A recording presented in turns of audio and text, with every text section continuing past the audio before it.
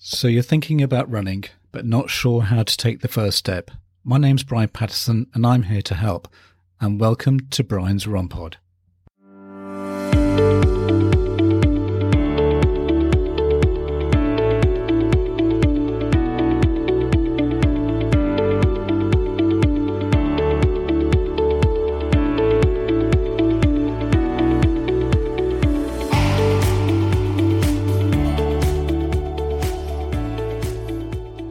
Well, welcome back to Brian's Run Pod.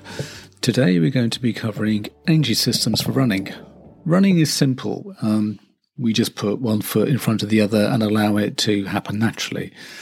That's how we start, but once we get into running a little more, we want to learn more about how to improve our speed by increasing our step frequency and step length. We want to know which foods will give us the most energy in our runs. And we want to understand which energy systems we use in a 400-meter sprint or longer. There are so many questions and there's so much to learn about running. And if you want to be the best runner you can be, these are the areas you probably want to start paying attention to. I hope I've gone some way to answer them in this podcast, and let's explain the physiology of the energy metabolism during different levels of exercise. If you need the aerobic energy system explained, you are in the right place. Today we're going to break down the three energy systems down so you can learn how you have the energy to sprint as fast as you can, how the anaerobic energy system works, and what the aerobic energy system is. So why do we need to know about energy metabolism? Knowing the predominant energy system you're using during the workouts will help you determine your recovery needs for nutrition and rest. Energy is stored in the body in various forms of carbohydrates, fats and proteins, as well as the molecular creatine phosphate. Carbohydrate and fat are the primary sources of energy, with protein contributing to a minimal amount under normal conditions. Now, do stick with me because I know I'm going to be sort of throwing a lot of sort of scientific terms, but I will put links in the show notes so you can always go over them again, or even just listen to the podcast a few times. So adenosine triphosphate, I had to Google that, 2 words, to find out as to how to pronounce it. So adenosine triphosphate is the body's usable form of energy, and the body uses 3 different systems of metabolism to transfer stored energy to form ATP. So what are the 3 energy systems? The phosphagen system of energy transfer does not require oxygen, so it's what's called anaerobic, you may have heard of that, and is called upon when there is a sudden increase in energy demand, such as starting a workout, such as starting explosive hill sprints or throwing a discus, or the power needed to push a bobsleigh. It is the most direct and quickest form of energy production, but can only supply enough energy for a short burst intense activity like the maximum weight lift for a 5-second sprint. This system relies on the availability of creatine phosphate, which is in limited supply and is depleted quickly.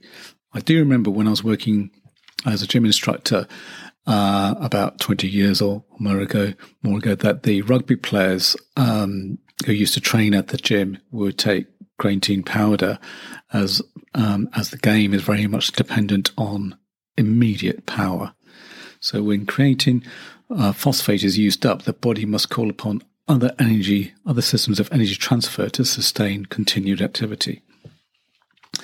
Now, glycolysis, the anaerobic system, another system that does not require oxygen is glycolysis, is also known as the lactate system. This system provides enough ATP to fuel 1 to 3 minutes of intense activity when adequate oxygen isn't available for aerobic metabolism. So please do stay with me. The lactate or lactic acid is something that most runners have heard of and may even fear because of its connection with sore muscles and fatigue. Hopefully the following explanation of glycolysis glycolysis will help you picture what is going on. Glucose is the only fuel that can be used during glycolysis, which literally means the breakdown of glucose. This breakdown creates ATP as glucose is converted into two molecules of pyruvate. Still with me? So hydrogen is also produced during the process, and if oxygen is present, the aerobic system, explained next, can be used to use hydrogen and pyruvate to produce more ATP. However, oftentimes the aerobic system cannot keep up with the excess of hydrogen being produced, so instead the hydrogen combines with pyruvate to form lactic acid. Right, now lactic acid then enters the bloodstream and is cleared by the liver. The point at which the production of lactic acid is faster than the lactic clearance by the liver is called lactate threshold, and also referred to as the anaerobic threshold, when lactic acid begins to accumulate in the blood. Now, we have talked about lactate threshold or lactate threshold training in previous episodes, so you can always go back to those ones, but I will kind of touch on it briefly. Now, the increased acidity of the blood inhibits the use of fatty acids for energy production, though aerobic metabolism, and thus increases the body's reliance on carbohydrate and glycolysis. As body lactate levels continue to rise and the carbohydrate stores become depleted, the muscles begin to fatigue and performance is diminished. We can increase our lactate threshold through adaptations made during proper endurance training.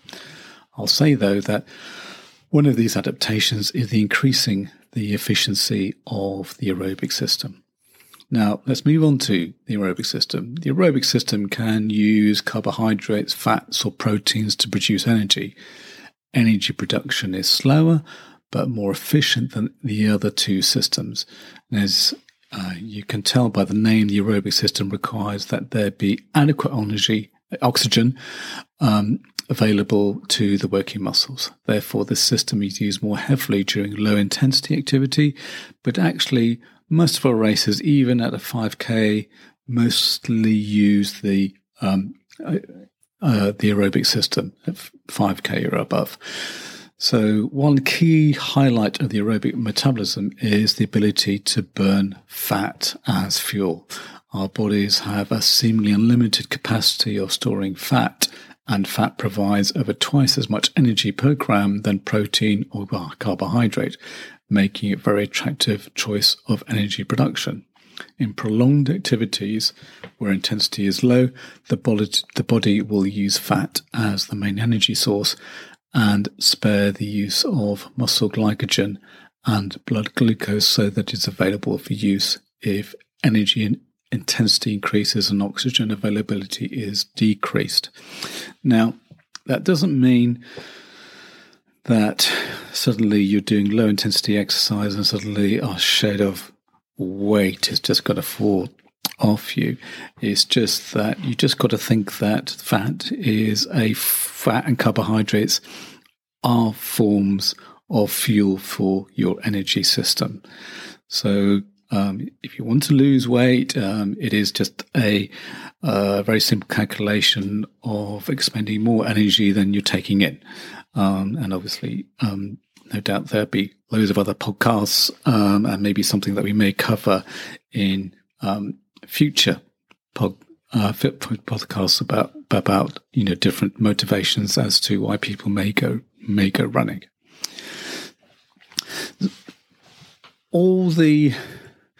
So what is basically the bottom line? Just like the aerobic system isn't exclusive to one substrate, energy metabolism isn't exclusive to one system. All three systems are working simultaneously to fuel the body during exercise.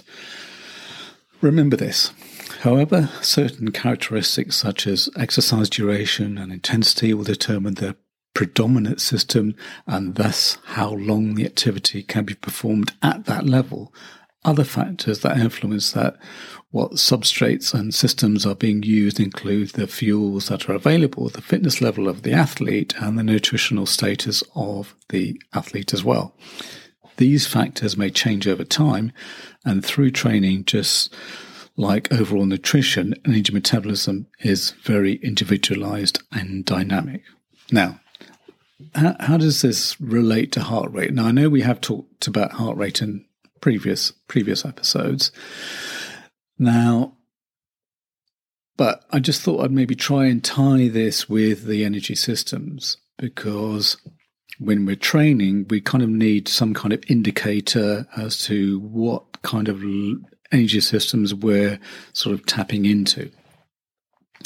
So the aerobic system, as I've said, the aerobic system is your heart rate zones, which may be between 1 and 2, so 50 to 70% of your maximum heart rate. It uses fats to create energy and is a slow system, but it doesn't create lactic acid, so you can stay there for a long time. So really efficient and ultra-fast runners, marathon runners are really efficient at using their body fats. So, and as such, they can run that distance, that particular distance, for a very efficient way and very quickly. But obviously, it takes years and years of training to do that. So, when the training using the system, the body needs energy faster, so it uses carbs. The way the body uses carbs to create energy is much faster. The problem is that when your body uses carbs to create energy, it causes a byproduct called lactic acid to form the lactic acid threshold system. The body can clear this byproduct as fast as it's made. And you think of, let's say, a tempo running. So as we've talked about just before, it's because if you're going faster, then you've got to go into that using the carbohydrates and you're producing lactic acid. But if you are producing more lactic acid than it is being able to clear, then you're going through that lactic threshold.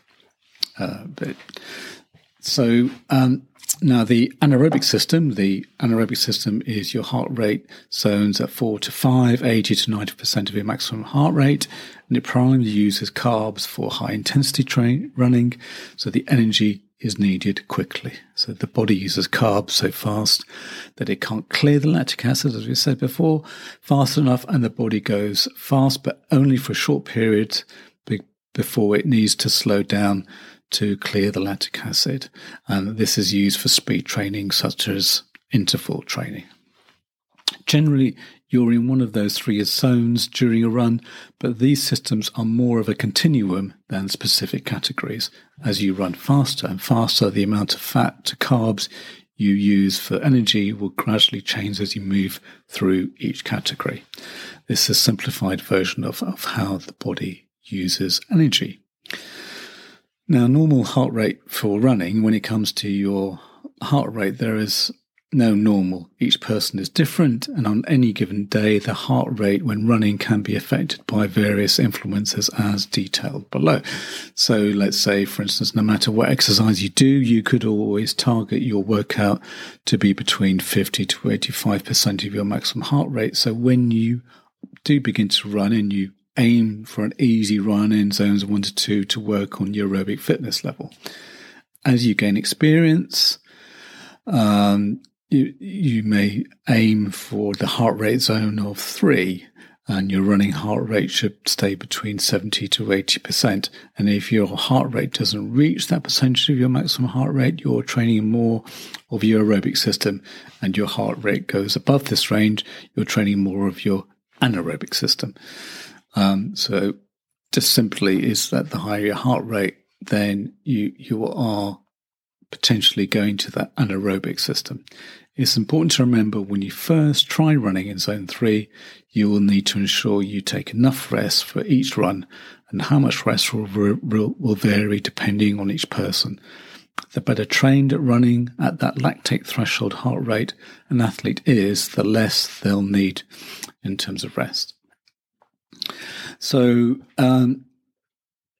it's quite straightforward that basically that if the higher in the intensity, then you are going to need rest to recover from the runs that you've done.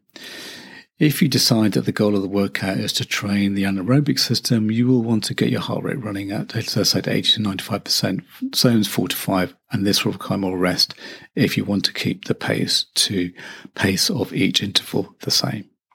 So factors that might affect your heart rate when running, well, age, weight, fitness level, and obviously family history. As I may have said before, the factors affecting your heart rate on a daily basis, like heat, hydration, caffeine, altitude, energy levels, rest, stress, anxiety, medical conditions, and some medications. So it's important to remember that sometimes your heart rate will be higher, even though you feel fine. However, ensuring that you're adequately hydrated and you fuel your body effectively for your runs is always essential. If you're ever concerned about how high your heart rate is, try these tips if you can begin to feel dizzy or out of breath. So, what if I don't have a heart rate monitor? Using a heart rate monitor is the most effective way to instantly knowing what is happening when your heart rate when running. However, if you're running data-free, you can use other physical markers to estimate which system you're training. There is, like, say, a talking test. If you can talk in full sentences, you're probably in the aerobic zone. If you can say only 4 or 5 words, you're probably in the lactate threshold zone. And if you can only say 1 or 2 words at a time, you're probably in the anaerobic zone. While there's no scientific basis behind this method, it's a solid rule of thumb. If you've headed out on a run without your heart rate monitor, watch. But as we have seen above, best not to forget it. Anyway, in summary, during running, the body uses all 3 energy systems to varying degrees, depending on the intensity and duration of the exercise. At the start of a race, the phosphagen system is primarily used, but as the race progresses, the glycolytic and aerobic systems become more important. Training can help to improve the energy efficiency of all 3 systems, allowing you to run faster and longer with less fatigue. We've also seen how this can be tied into heart rate monitoring. Plus, we have also seen how each person is different with regards to the heart rate. Also, when we are training, sometimes our heart is affected by different factors.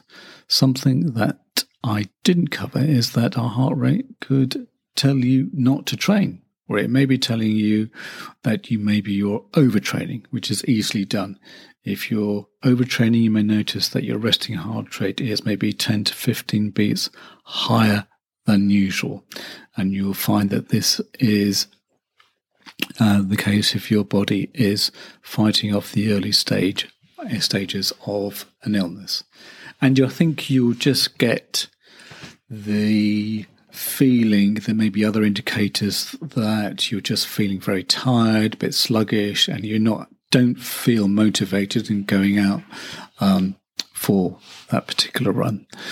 So, and as I said before, and as I may not have made it clear, is that, as I said, so it's important to remember that sometimes your heart rate will be higher even though you're feeling fine. However, ensuring that you are adequately hydrated and fuel your body effectively for your runs is always essential. So,